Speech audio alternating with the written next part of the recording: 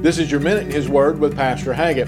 The Lord does not dwell in the building that we call the church house. When a person receives Jesus Christ as Savior, the Holy Spirit moves into our lives, literally our bodies, and takes up residence. The Bible says in 1 Corinthians chapter 6 and in verse 19, "What? Know ye not that your body is a temple of the Holy Ghost, which is in you, which ye have of God, and ye are not your own? We therefore have the God of heaven living in us and seeking to guide our lives." This body no longer belongs to us or the devil or this world, but belongs to the Lord. We're not our own or on our own. We're to seek to please the one who dwells within our body, which is the Lord. So I encourage you to start your day by asking the Lord to lead you through that day. And after all, you do belong to Him.